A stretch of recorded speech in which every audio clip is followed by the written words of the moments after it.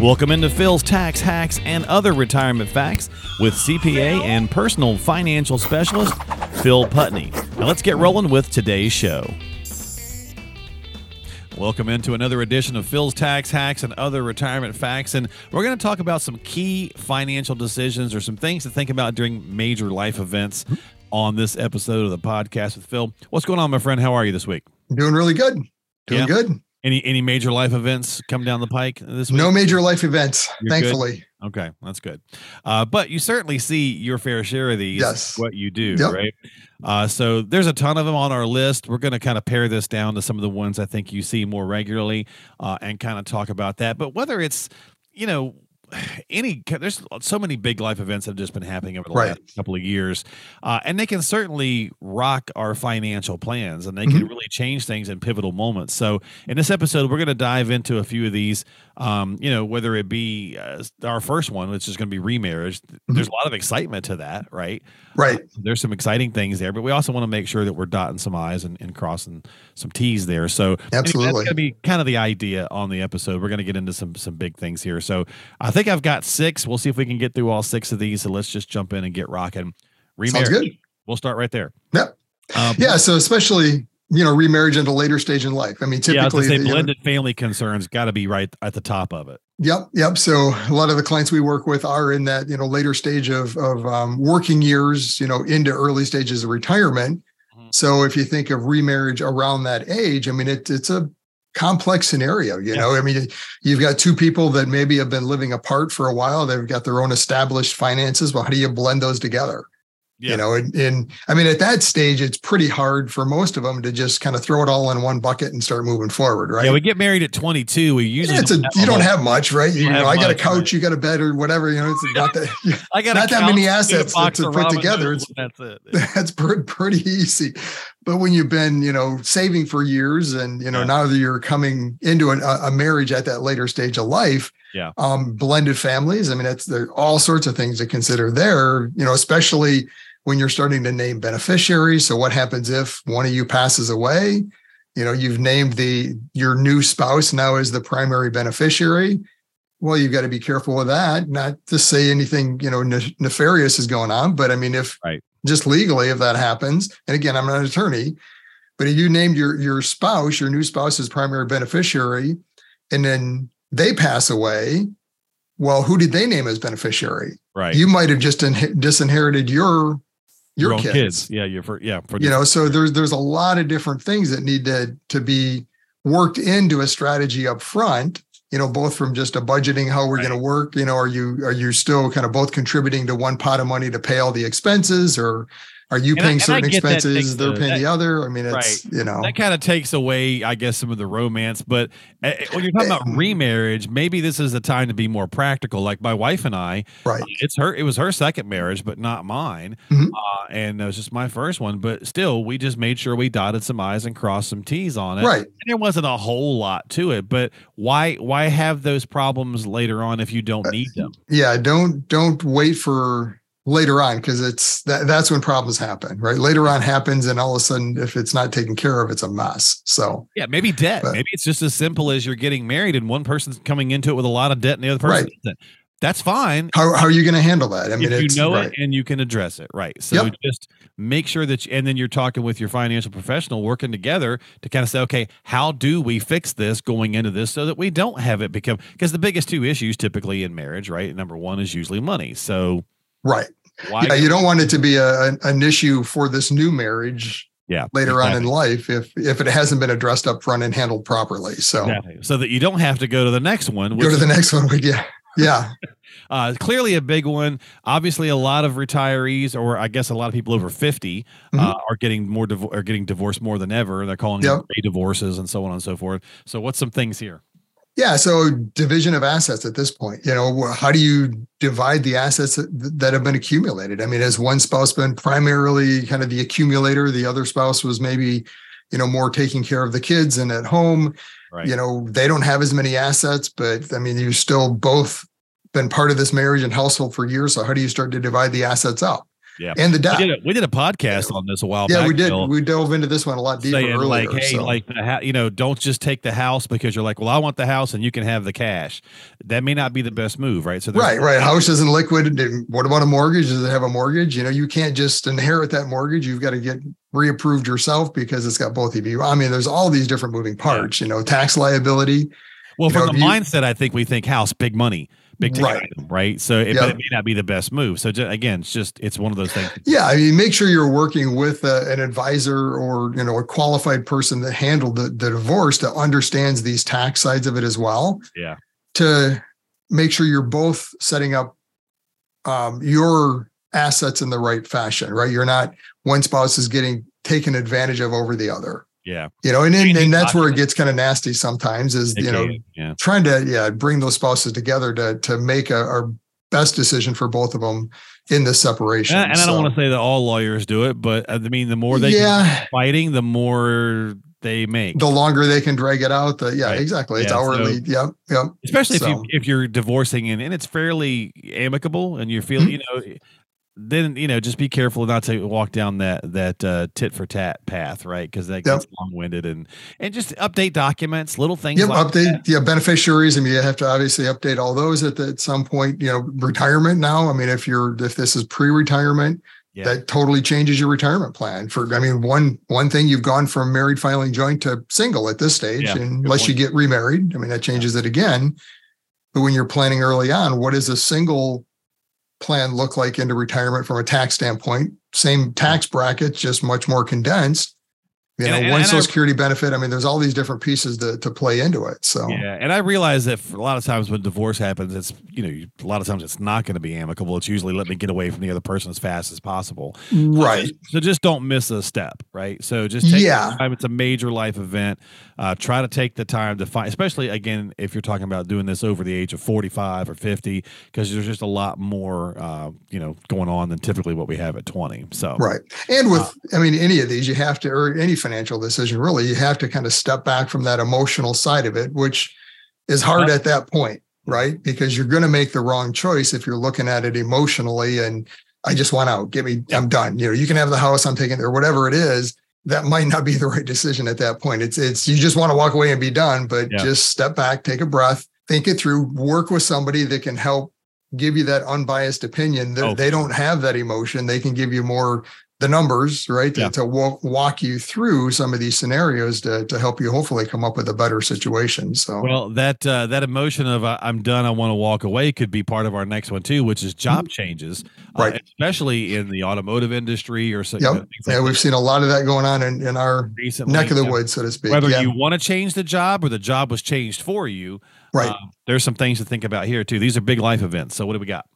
Yes, I mean, a job change, especially later in career, can be tough. Voluntary or involuntary. If it's involuntary, it's even worse. It's harder. And I say worse, it's going to be harder because even though technically, right, age discrimination isn't there. I mean, it's there. I can tell you for a fact it's there. I've seen clients go through it that they've been let go, and it's hard to get back in the workforce. It's harder to kind of prove that, but it's there. Yeah. It's there. I mean, they're kind of walking all the way around the edges of it, but obviously it's there because they're having a hard time. People, over 50 getting jobs versus others. So, right. But I mean, there's a lot of things that come into play. What do you do with the old 401k? Do you leave it there? Might be a good option. Understand the pros and cons, the fees associated with it, options for investments. I mean, that's probably one of the biggest pieces. Yeah. Are you being offered a severance, right? Right. Are you being offered a severance? What do you do with that severance? I mean, if you're just moving on to another job, then that could be a bonus, so to speak, to help boost retirement savings. I mean, if not, maybe it's that bridge, but kind of walk through that plan to see what this looks like.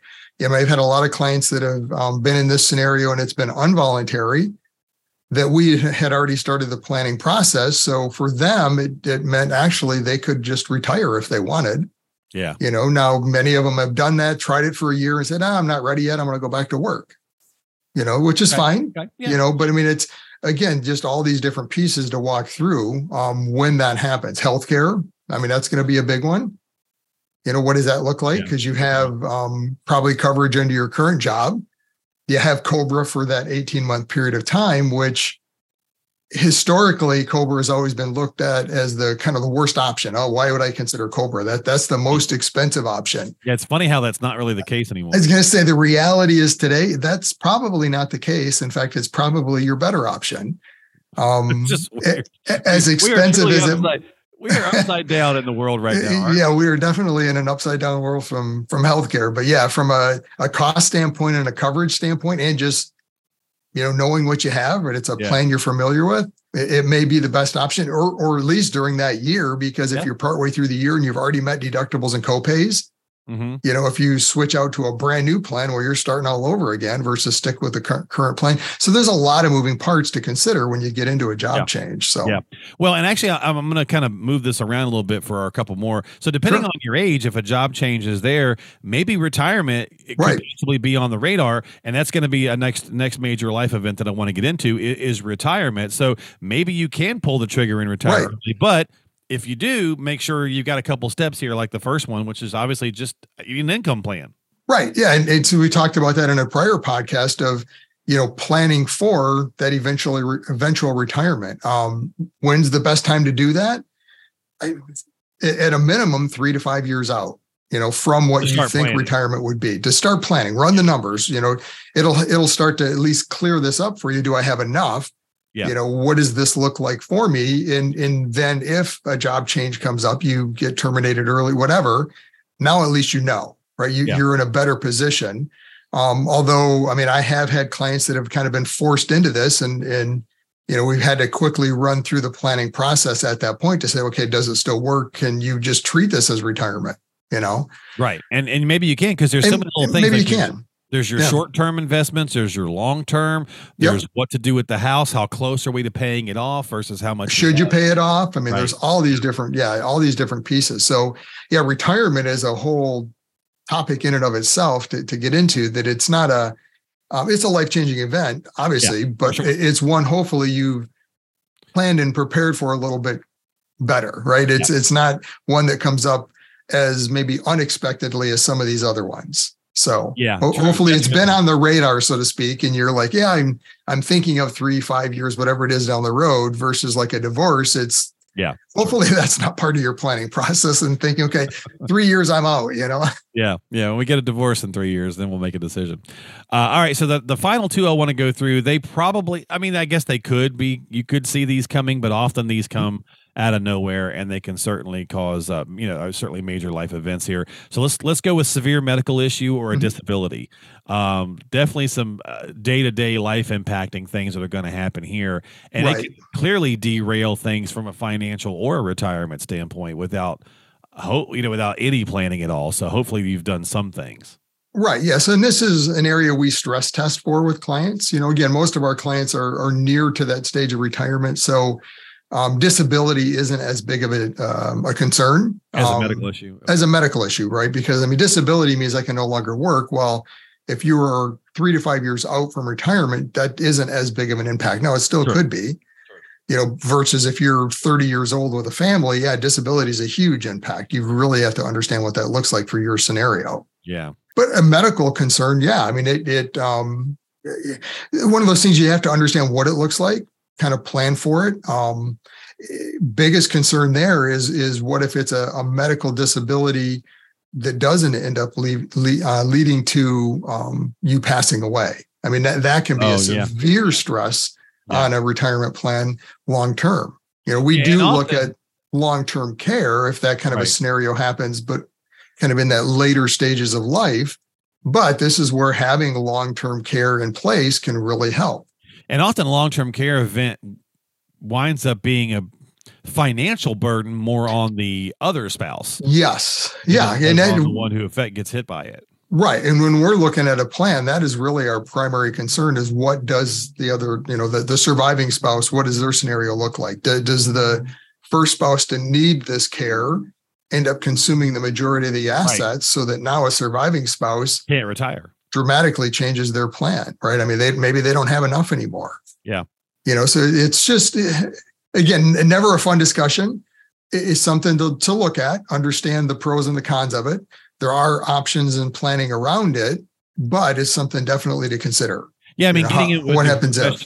Yeah, talking with a professional about what kind of programs are out there, benefit programs, assistance programs, government programs, document updating is really important with these kinds of things, having the powers attorneys, medical powers attorneys. Yeah, and those again, part of that annual review, you should be looking at those every year. Do you have those updated and I know already taken care of? Because if something like this happens, you don't want to be scrambling around trying to figure out, oh yeah, we haven't updated that in 10 years, or we don't have one, worst case. Worst case, right. Because it's 7 out of 10, right now, I mean, it's still 7 out of 10, 2 out of 3, however you want to break it down, we're supposedly going to, that's going to how it's going to pit people. So there's a real good chance that in a marriage, one of the two of you is getting hit with a long-term care event. Now, is it not from the brain aspect? Because a lot of times it could be 2 to 3 years. I think is an average long-term care event, unless it's you get into dementia, Alzheimer's, those kind of things. Yeah, I mean that is unfortunately a much longer. Yeah, that's 8 and more expensive.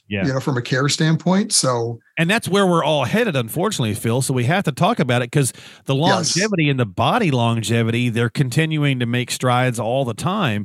But the brain stuff is eluding us still, right? I mean, they haven't quite figured out the brain and how to hedge against some of these risks there with, dementia, the Alzheimer's, things like that. So just saw something they were saying they were doing some studies. They were thinking between 2035 and 2050, the year 2035 and 2050, that life expectancy, we'll start seeing people hitting 120s and 130s. Because you know how sometimes the oldest person in the world died and they were 114. Well, now we're going to start seeing those in 120s and even in 130. And it's like, I can't even imagine. So you can keep the body around for 130 years, but are you power, right? Exactly. You may be here physically, but are you going to scary stuff? Know you're here, and what does that look like for you? So, and I mean that becomes a severe financial burden then on the surviving spouse or the spouse that is 60 years of, what if you retire at 65 and you live to 130? Yeah. Yeah. So, I mean, back to our previous discussion, I mean, longevity is a big piece of retirement planning, understanding what that looks like. I mean, I see oftentimes people are way underestimating that. They're looking back at their parents and they say, oh, they only made it to their 70s. I'm going to be fortunate if I make it to 75. Well, you can plan that way, but that's kind of to me like planning on making an 8% return in retirement, right? I mean, what happens if? What if you lived till 90? What does that look like? I know it's sensationalistic to think, 125 or whatever. And it is right now. Yeah, I mean, those are kind of the outside extremes. It's not going to be one day. Well, no, absolutely. For our kids, you and I will be gone, but it's going to start to be more of a reality. But I'm in that 70 boot. I mean, I know that I'm going to be gone sometime in my 70s, but to your point, in case I'm wrong, because my wife's like, okay, do me a favor. Let's make sure that in case you're wrong, that we have a plan. So we do, right? Right.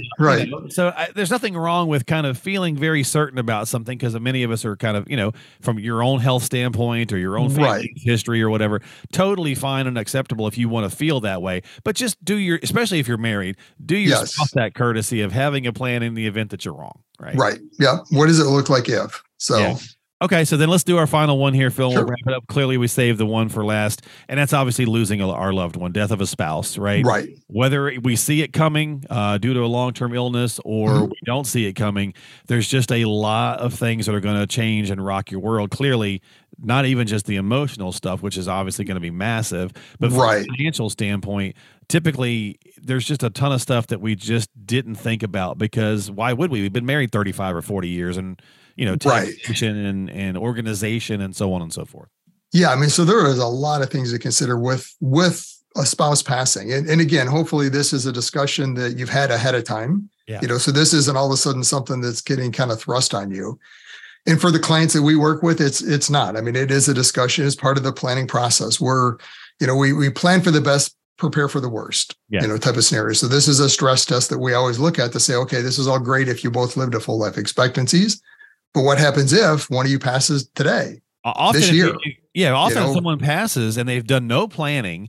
I mean, not only are they dealing with the emotional side, as I mentioned a second ago, but now they are completely disorganized, right? They have no, and Murphy's Law, it's usually the person that passes that handled all this stuff. Handles all that, yeah. Right? And so the person left behind has no idea where many accounts are. Yep. Passwords, logins. There's so many there are so many things. Yeah. So we put together what we call our family estate organizer binder for our clients kind of as the end of the planning process. that helps organize all this information. And we encourage them to update it, once a quarter with updated statements, things like that, so that in the event something happens, at least there's some place that a surviving spouse or whoever's handling the process can go to say, okay, well, here's a snapshot that's relatively recent. We're not 10 years ago. So, But yeah, I mean, that is a big key. In part of the planning process we work with clients on is making sure that both spouses are on the same page. And that's one of the advantages of having an advisor you're working with, that's the go-to person then for the surviving spouse, that they can at least lean on that person to say, okay, this has happened, help me walk through the steps, hopefully, that have been taken, or set up in case this happens. Yeah, it's a great safety valve, right? Because you're like, okay, I am an emotional wreck and I just can't think about some of these things. Phil, help me out with this. What do we do about the insurance payouts? Right. What do I need to do about, the cars that was in, cars in my spouse's name?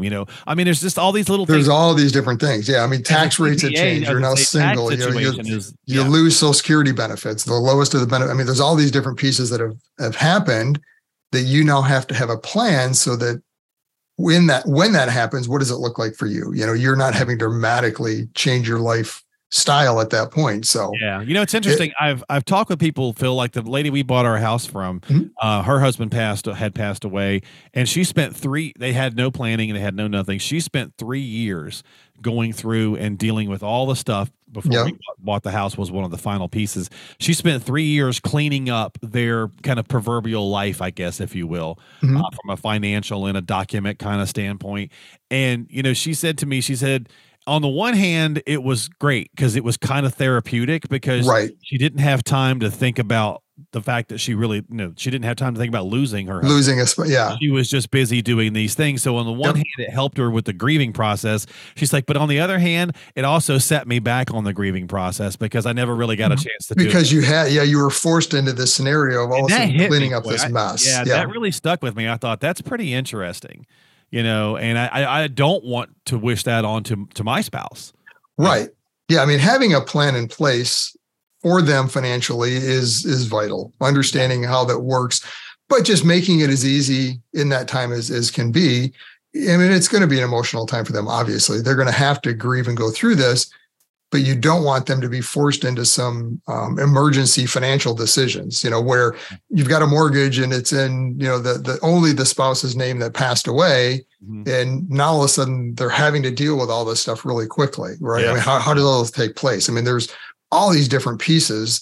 Make sure everything's set up properly, stress test the plan, make sure it works in the event that something like that happens. Yeah. So not a fun discussion, but I mean, it's unfortunate. I mean, in our practice, it's something we're starting to see every year. I mean, there's, a spouse passing and it's just a stage of life. I mean, it happens. It's something that's all going to happen to us. So we're all going to pass. And it really stuck with me. And I thought, if nothing else, we kind of leave with that message, that thought of don't kind of rob your spouse of their opportunity to grieve, right? To miss you and process all that stuff because they're so busy trying to keep, the financial life from everything you've built from falling through the cracks, right? Right. It's a tough, interesting animal. And a lot of it can be avoided by simply having those tough conversations, those tough discussions, sitting down with a professional, going through some stuff, getting these things done. And you guys that's what financial professionals do. They make it a lot easier to work through this stuff. So if you got questions about major life events and how they could affect you, get onto the calendar with a qualified professional like Phil. You can reach out to him at philstaxhacks.com. That way you can subscribe to us on Apple or Google or Spotify or YouTube for prior shows, or catching future episodes of the podcast. But also if you just need to schedule some time to come in for a consultation and a conversation, you can find him at 248-888-7530, 248-888-7530, or again, you can just stop by the main website, which links everything back around, philstaxhacks.com. Phil, great discussion, man. Thanks for hanging out, buddy. Right. Thanks. Have a good week. Yeah, you too, my friend. I always appreciate your time, and we'll see you guys next time right here on Phil's Tax Hacks and Other Retirement Facts. Phil? Investment advisory services offered through AFS Wealth Management. The content of this program is provided for informational purposes only and is not a solicitation or recommendation of any investment strategy. Investments and/or investment strategies involve risk, including the possible loss of principal. There is no assurance that any investment strategy will achieve its objectives.